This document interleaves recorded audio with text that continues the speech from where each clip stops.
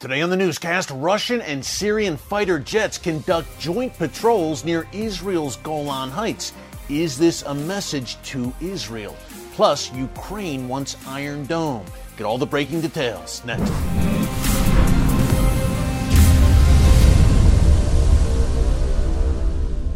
Hey folks, Eric Stakelbeck here. Welcome to the Watchman Newscast. In case you missed it, on yesterday's newscast, we outlined what appears to be an Israeli airstrike against an Iranian weapons factory south of Damascus. If you missed it, just go to our archives under Newscast, and while you're there, be sure to subscribe and click the notification bell so you get alerts every time a new video is posted. Hey, we outlined how Israel, according to Syrian state media, fired missiles, Israeli fighter jets, from above the Golan Heights region, again, targeting this Iranian factory near Damascus International Airport in the shadow of the Syrian capital. Now, the Middle East is the world's most volatile and strategic region, as we tell you on a daily basis here on the newscast, and that's why we encourage you to subscribe to our daily updates.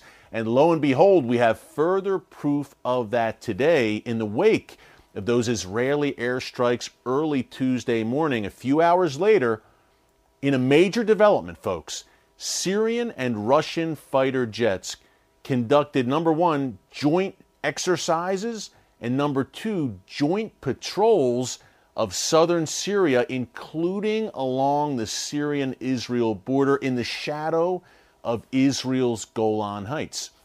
Now, number one, major development because it comes just hours after those Israeli strikes in Syria. Was this a message to Israel by Vladimir Putin and Bashar al-Assad's regime? More on that in a minute. But number two, this was the first such joint military maneuvers by the Russian and Syrian militaries, in this case the Air Force, since February, in, again, a very important occasion that was largely overlooked, surprise, surprise, by the mainstream media, where Russia conducted its largest naval drills and military drills in the Mediterranean off the coast of Syria since the end of the Cold War.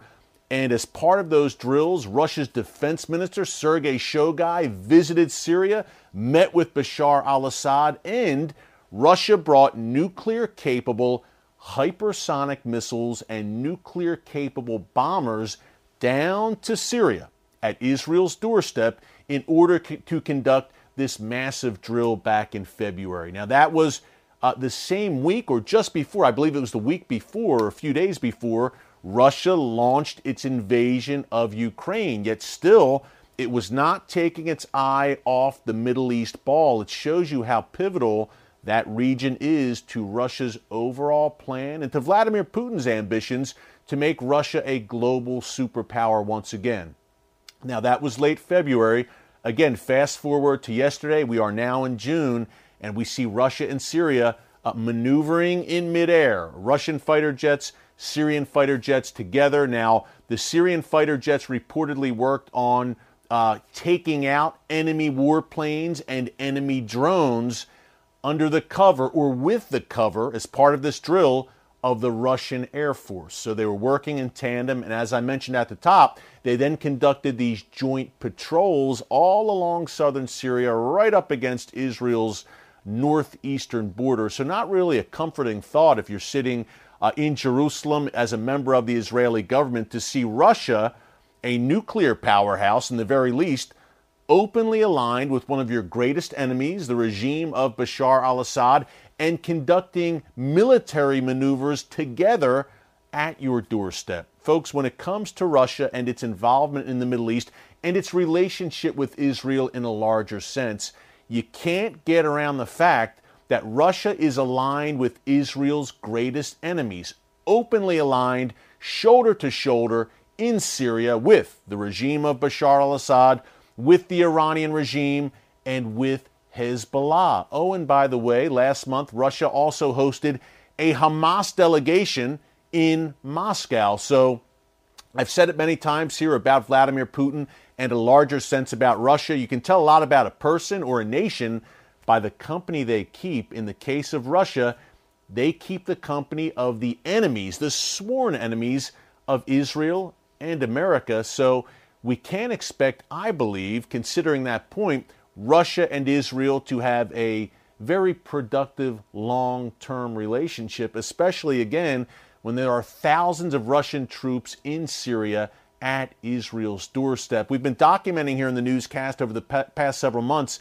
the slow but steady unraveling, really, of the Israel-Russia relationship. It really went into overdrive with the Russian invasion of Ukraine. More on that in a second. But we've had a series of condemnations by Russia, Russian diplomats, Russian ambassadors of Israel, in particular over Israel's airstrikes against Russia's good friends, the Iranian regime and its proxies inside Syria.